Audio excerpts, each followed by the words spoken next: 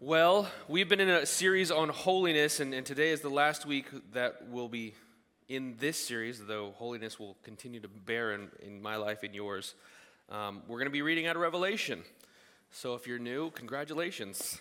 We're going there. It's not gonna get too weird, I hope.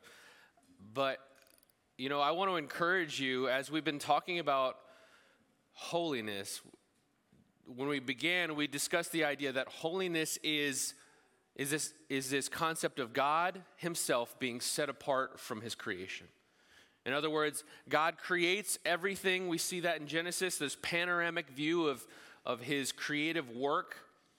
And the distinction is that although everything is good and great, God is good and greater. That he is separate from his creation, that he resides in heaven and he rules over his creation. And so God shows us that he is holy, and that word means set apart. But then we talked about how if God is set apart and he has created creation so that he might have a people who can participate in his life. We see he creates Adam and Eve, and then he draws out Abraham and creates a people, the people of Israel. And then in the New Testament, he creates an even greater people, Christians from every tribe, tongue, and nation. Then we see that God has called not only himself holy, but he's called us to be holy as well, to be set apart, both in our lives, in our purpose and commitments, but also in our behavior, in our actions, in our ethic. And today, we're going to talk about the reality that to be holy is to be hopeful. That a life of holiness is a life of hope. That if we're honest about the desire to be holy in this life, when there's so much in this world, in our flesh, in everything about this world that would discourage us, we need a strong source of hope. And maybe that's you today. Maybe you're just on the precipice, about to just jump because it is just too hard. That perhaps it is just too hard to do this Christian thing. It's just my life, my parenting is just too hard. I want to quit. I want to give up. My marriage, it's messed up. It's just too hard. This besetting sin in my life, it's just taken over and it's just too hard. And holiness seems like a bar that one could never reach.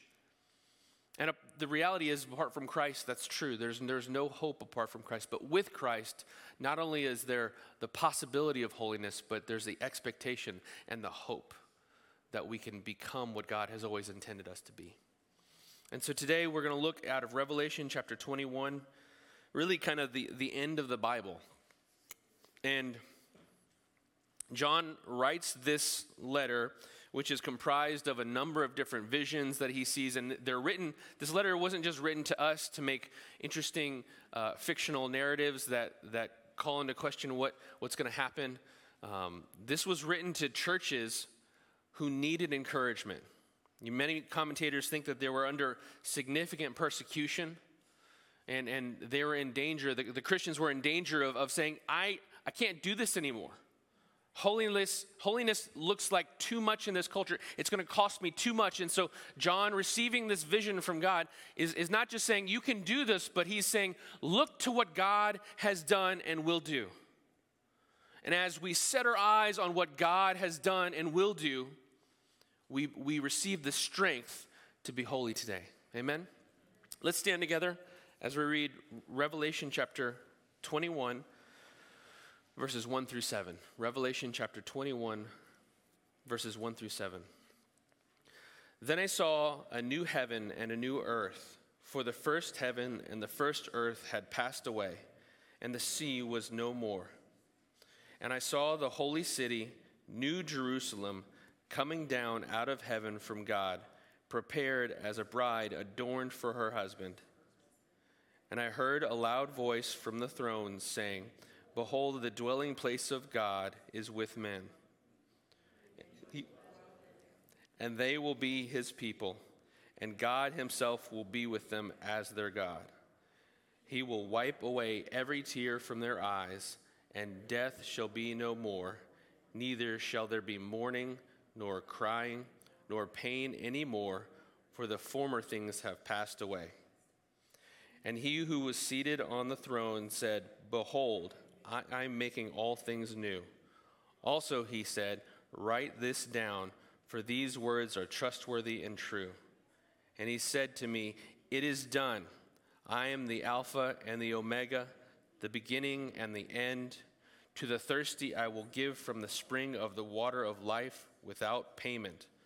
The one who conquers will have this heritage, and I will be his God, and he will be my son.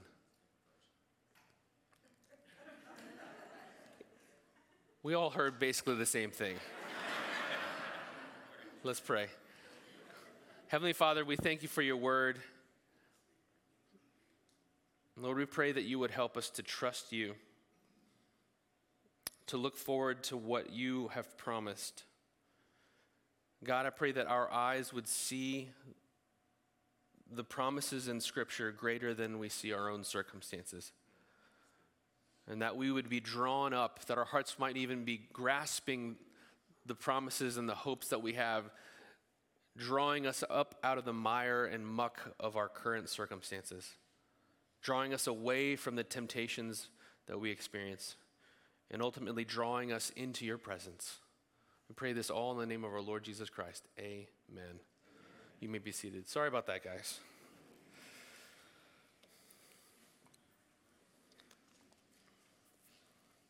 So I said earlier, this book, if you were to go and read it, it's got a lot of strange things that we're not necessarily familiar with.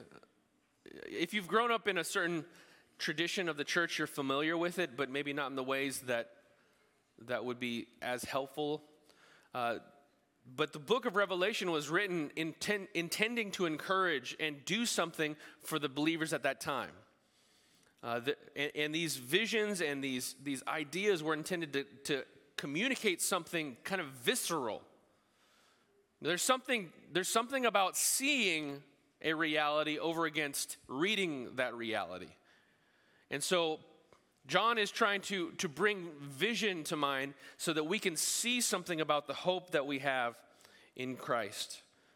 It's a word of hope for us to endure, to persevere, and ultimately to pursue holiness. And it's a vision, in this case, of the ultimate future, that one day Jesus will come back, that God is going to reestablish in some way, shape, or fashion a new creation. That the brokenness, the hollowness, the lack of satisfaction, the pain that we experience in this world indicates that there ought to be something better, and the promise is that there will be. So I'm going to highlight three things that we're going to see in this text. First of all, that God will remake creation for us, his people. I'll say it again. God promises to remake creation for his people. Secondly, that God will dwell with us, his people.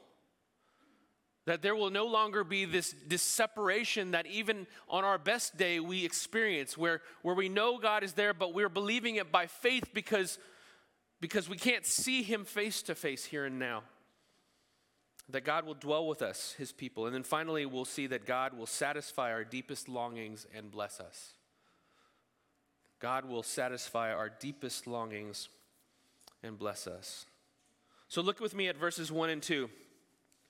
John says, Then I saw a new heaven and a new earth, for the first heaven and the first earth had passed away, and the sea was no more. He promises that God is going to establish a new heaven and a new earth. Now, why would we even need that?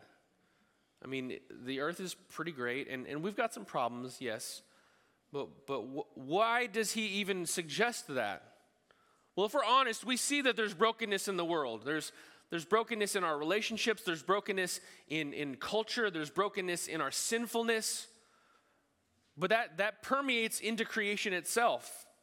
And in fact, when we look at the beginning of the Bible in Genesis chapter 3, we see that although God had made everything good, when Adam and Eve sinned, it didn't just affect themselves.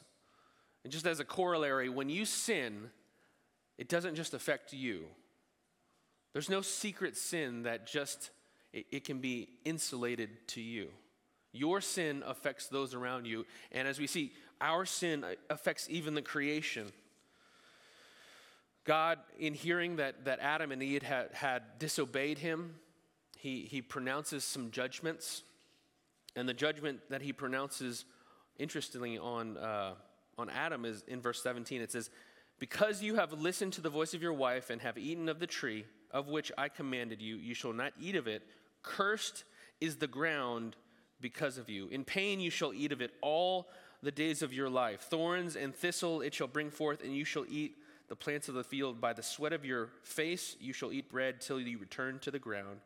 For out of it you were taken, for you are dust, and to dust you shall return. It's kind of grim. Work was not something that happened in the fall. God had established Adam as the first gardener, but what came as a result of the fall was that his work was frustrated. When you go to work and you receive an email and it is frustrating because the person has not read your requirements and they have not listened to the many things that you told them, and even though you wrote it in email and talked to them face to face, they are coming back and saying ridiculous things, that's because of Adam. So you can just blame Adam. Next time that happens at work, Adam! People, why does he hate Adam so much? Our work was intended to be fruitful and fulfilling, but is instead frustrated. And that work does have to do with our environment, our existence on this earth.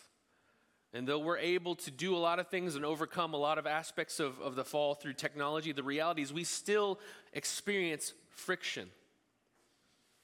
The fact that we have to fight against the many obstacles that face us in order to do things positively is an indication that we fight against the curse. And so God promises that he will bring redemption. In Romans, it talks about this idea of redemption. In Romans chapter 8, Paul's talking about our life and our creative experience of redemption, that God's going to save us and we're going to experience good things. But it's interesting that he talks about creation in chapter 8, verse 20.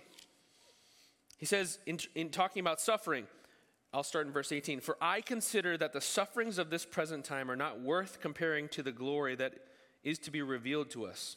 Verse 19. For creation waits with eager longing for the revealing of the sons of God. For creation was subjected to futility, not willingly, but because of him who subjected it. In other words, he's saying, I'm looking forward to the time where this difficulty that we experience, it's nothing compared to the glory of God revealing his awesomeness, his glory to us when he comes back and he calls his people. And what does he say? And when he calls his people, creation is going to be relieved, because creation was frustrated, not willingly, but because of Adam. I said it before, but creation does not struggle to worship God. Creation does not struggle to bring glory to God. It is only humans who struggle to bring glory to God. And creation was frustrated in that purpose by our sin. So God promises that he'll create a new heaven and a new earth. And he says something a little strange. He says, there will be no sea. The sea will be no more. And you might be saying to yourself, but I like the beach. I like sailing. But for these people, it's likely that's there because the sea represented chaos. It represented disorder.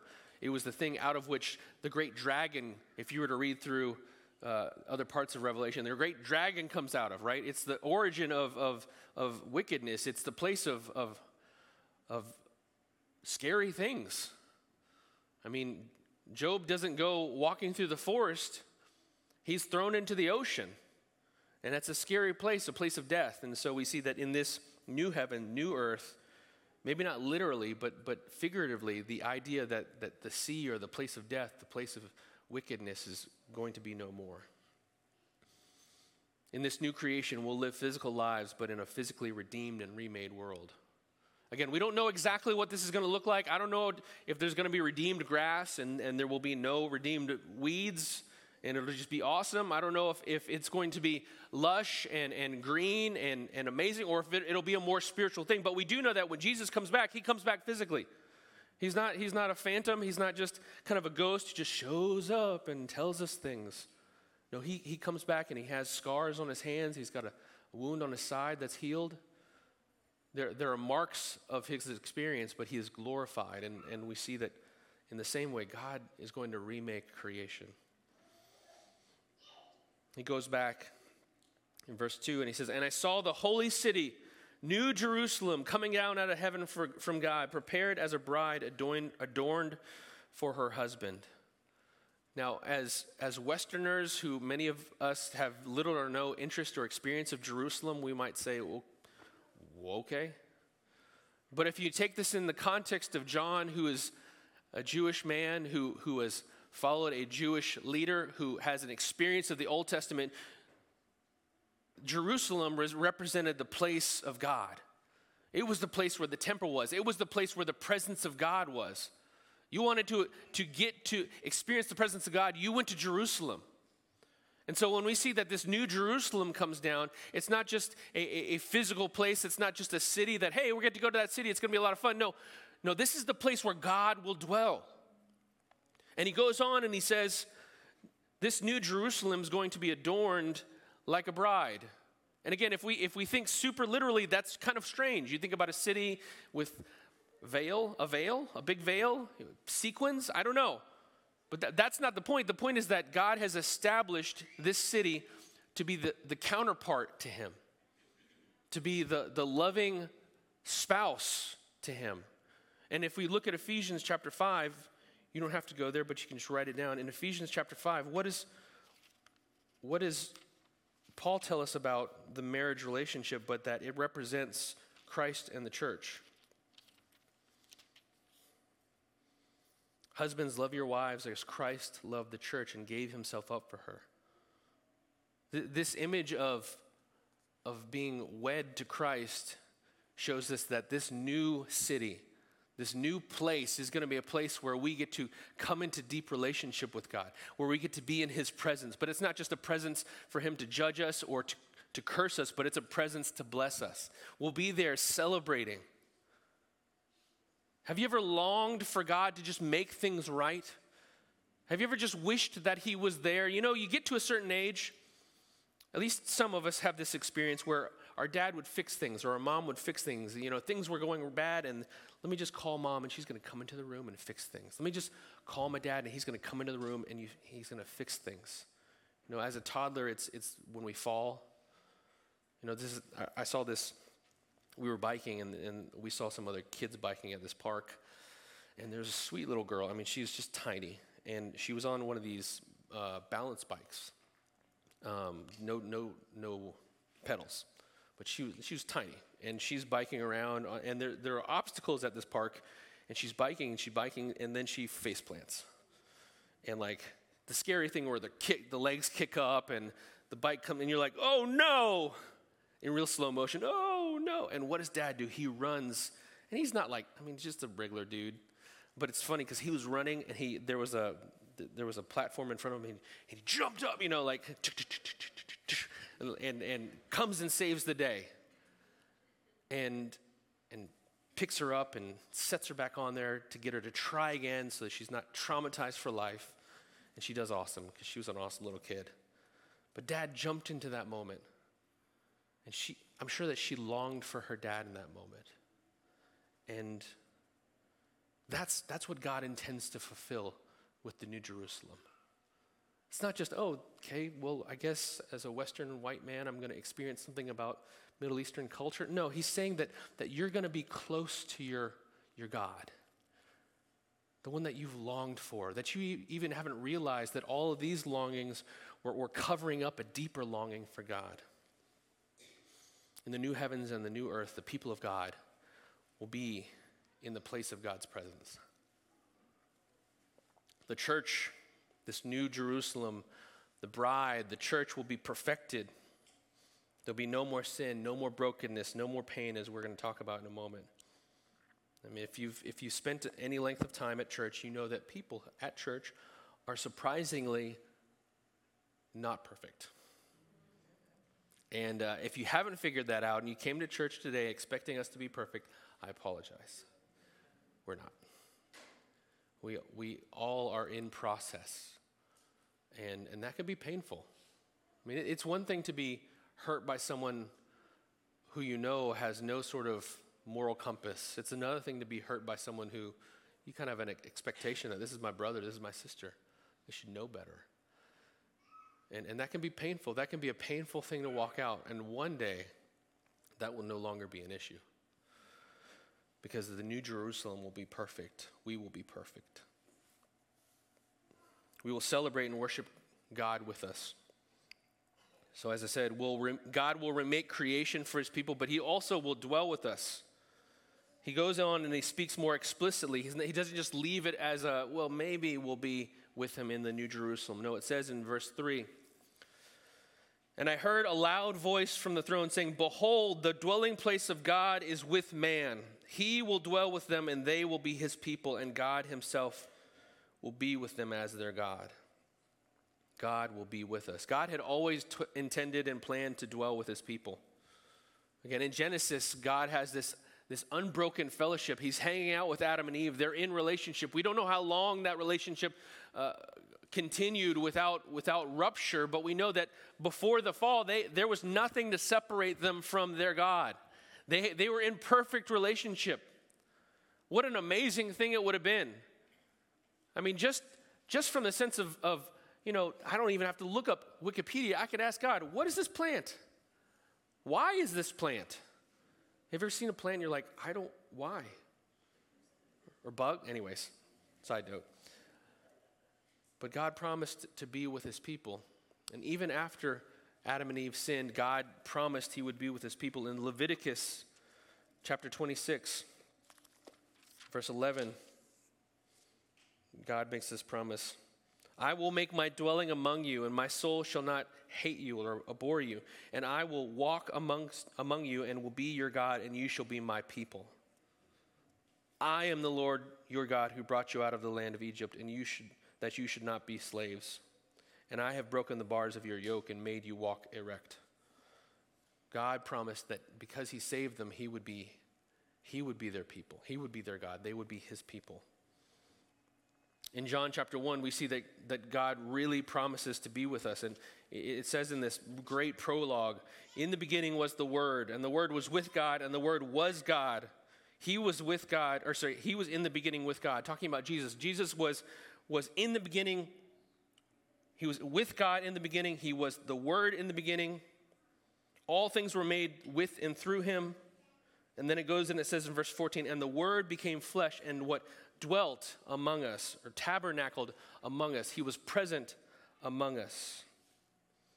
God wanted to be with his people. He had promised to be with his people, so he came down to be with his sinful people.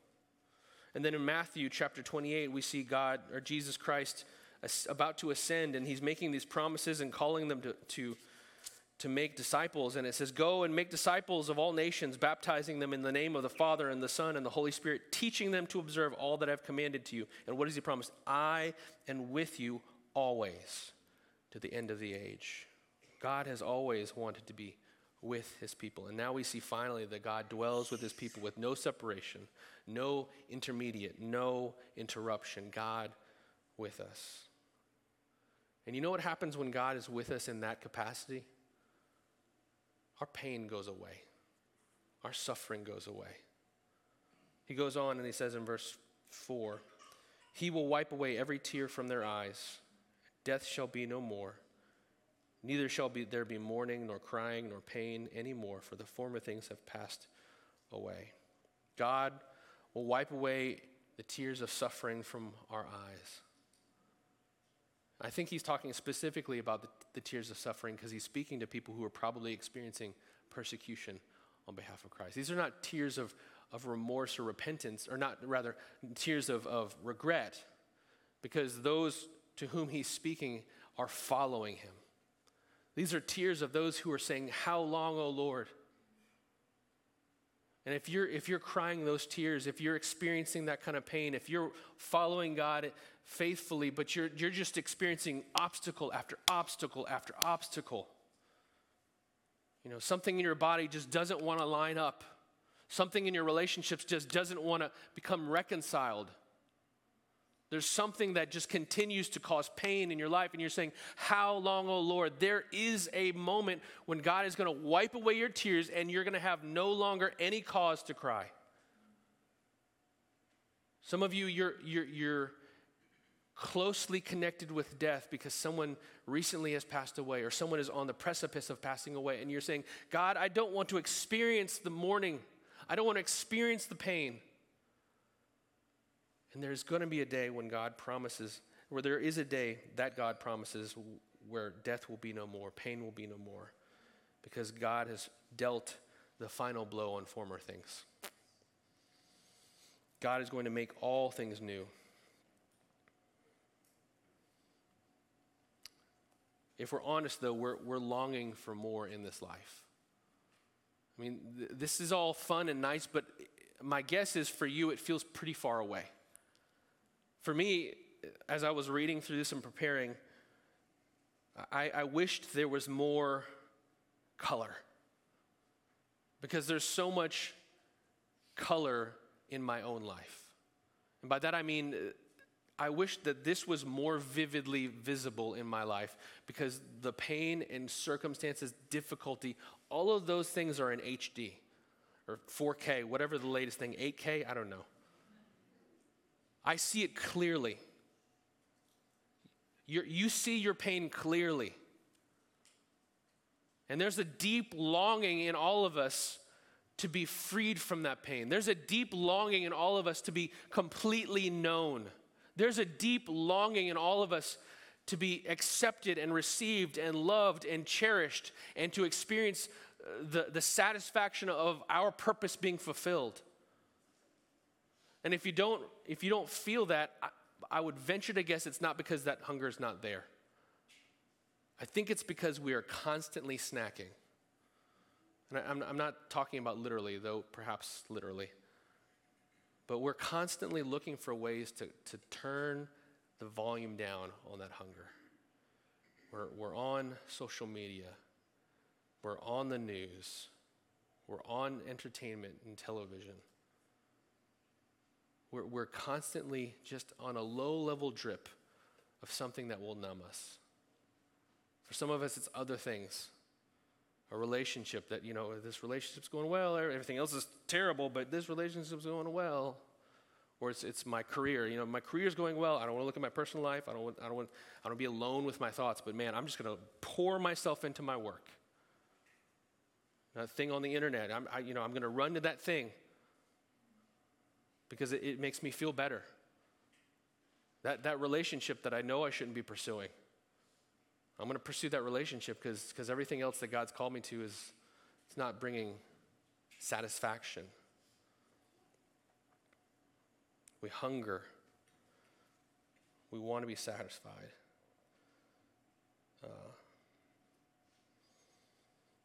God promises that He's making all things new,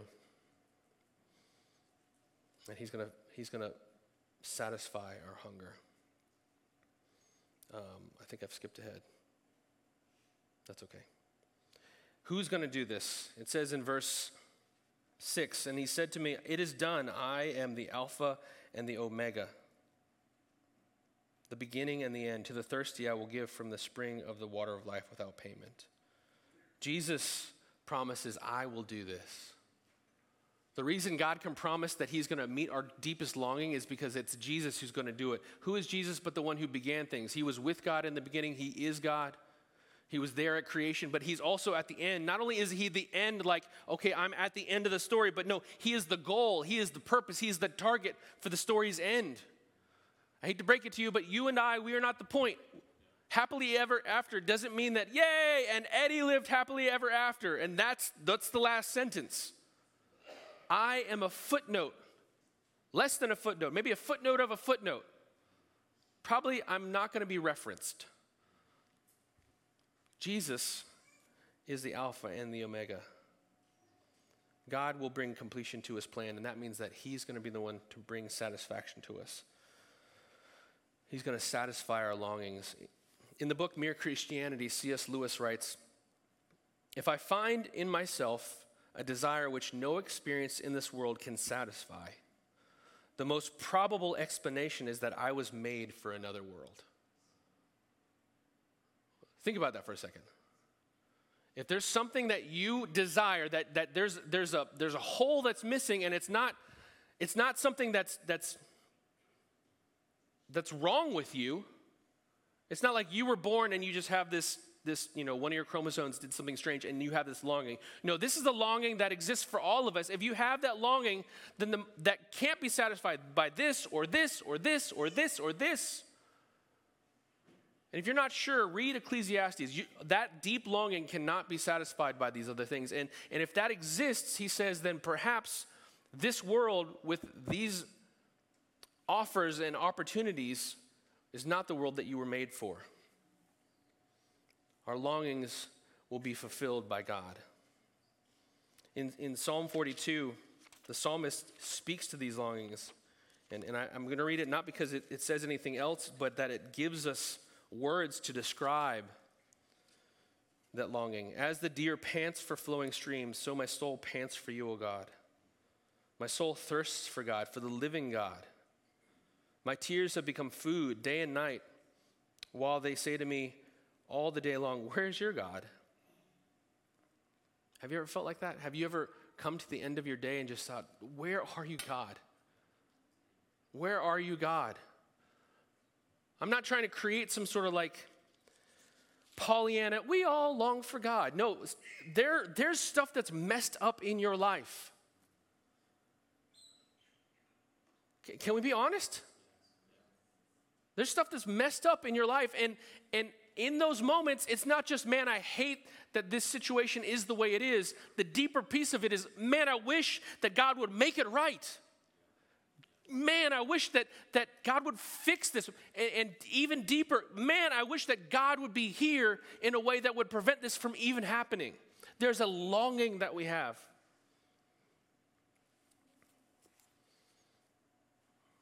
He promises to fulfill those longings. He goes on and he says, not only will he fulfill them, but he will bless those who overcome. It says in verse 7, the one who overcomes will have this heritage. And if you were to go through and read, there are various blessings that John reads about for those who are overcome. That phrase for the conqueror, if you were to go through, I could give you the verses, I'm not going to go through them here, but he promises a number of things to them. But ultimately, he promises God to them. How do we overcome? What does it mean to be an overcomer? I want to read you a prayer out of this. It's called the Valley of Vision. Since I'm on a encouraging you to read books kick, read this book. This is my copy. You can't have it. If you begged me, I might give it to you. But anyways, it's a good book. It's a compilation of prayers by various Puritan writers, and it says this: O divine Redeemer, great was your goodness in undertaking my redemption, in consenting to be made sin for me, in conquering my foes. Great was your strength in enduring the extremities of divine wrath, in taking away the load of my iniquities. Great was your love in manifesting yourself alive, in showing your sacred wounds, that every fear might vanish, that every doubt might be removed.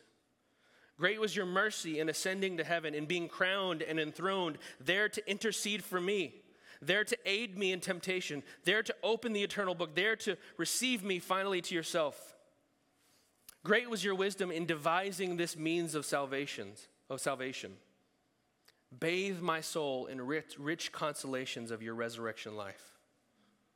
Great was your grace in commanding me to come hand in hand with you to the Father, to be knit to him eternally, to discover in him my rest, to find in him my peace, to behold his glory, to honor him who alone is worthy.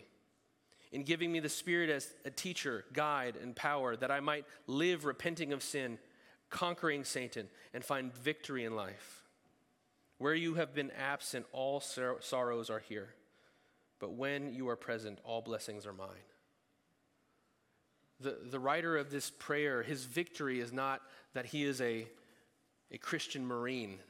His victory is not that he's just the toughest Christian out there. His victory is that Christ has overcome. His victory is his faith and obedience to the God who has saved him. We're promised that if we persevere in our faith and obey, we will receive an inheritance as what? Children of God. So I will be his God and he will be my son. In 2 Corinthians chapter 4, Paul talks about our life here on earth. And he talks about God and how great and majestic and powerful he is. And he says this, so we do not lose heart. Though our outer self is wasting away, our inner self is being renewed day by day. Do you ever feel like your outer self is wasting away? You just wake up and you're like, that shouldn't hurt. I don't know, I was sleeping wrong? Or we look at our circumstances and our finances and our relationships, and man, there's aspects of my outer self that are wasting away. But our inner self is being renewed day by day. Verse 17, for this light, momentary affliction is preparing for us an eternal weight of glory, beyond all comparison, as we look not to the things that are seen, but to the things that are unseen. For the things that are seen are transient, but the things that are unseen are eternal. See, what Paul is saying is all of this, it's transient. And one day we're going to experience the reality in its fullness of the weight of God's glory. All of this is passing away. Our lives, they're like the National Geographic video of the plant coming out. It's time-lapse photography, and you see it happening. And it's like, oh, it's really pretty. There's a flower. And then, oh, no, it's dying. It's decaying. It's gone. For Paul, the light and momentary affliction involved beatings, being stoned nearly to death, being whipped, being shipwrecked, being hated, persecuted, betrayed. So don't take his words as Paul, you don't understand my situation. It's not light or momentary. He does. But he's saying in comparison to the reality that you and I, we can't even, if we could just taste it, it would put this stuff in perspective. And that's why John's using all this visionary language. He's trying to get us to taste the fact that we're going to have a new heaven and a new earth and a new Jerusalem, and God's going to wipe away the tears, and we're going to be with him.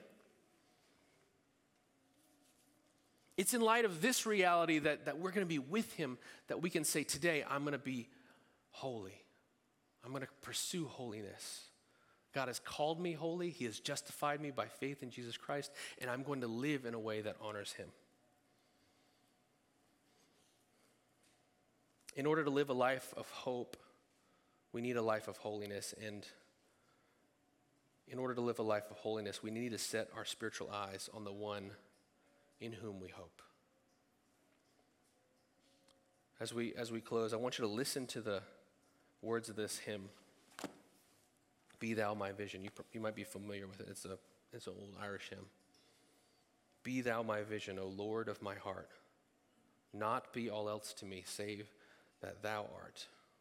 Nothing else be that except for you. Thou my best thought by day or by night, waking or sleeping, your presence my light. Be thou my wisdom and thou my true word. I ever with thee and thou with me, Lord. Thou my great Father and I thy true Son. Thou in me dwelling and I with thee one. Riches I heed not, nor man's empty praise. Thou my inheritance now and always. Thou and thou only, first in my heart. High King of heaven, my treasure thou art. High King of heaven, my victory won. May I reach heaven's joys, O bright heaven's sun. Heart of my own heart, whatever befalls, still be my vision, O ruler of all. A life of holiness is a life whose vision is set on Jesus Christ, a life whose vision is set on the promises that he's made. There's going to be an end, family. There's going to be a moment where all of the weight is going to be lifted. And then we'll see God for who he is, and we'll celebrate, and then we'll keep celebrating. Let's live in light of that reality. Amen. Let's pray. Heavenly Father, we thank you that you have promised to bring everything together. God, that you've promised to bring holiness to bear, to bring wholeness to bear. That you've promised to fix every broken thing, to heal every wound, to comfort every pain. And more than that, Lord, you've invited us to an eternal celebration. And I pray that for these people here that we would, God, would you help us to experience and taste your goodness. Lord, there's so many in this room I know that are feeling the grind, feeling the friction of living in a broken world, surrounded by enemies outside and enemies within, and just worn out.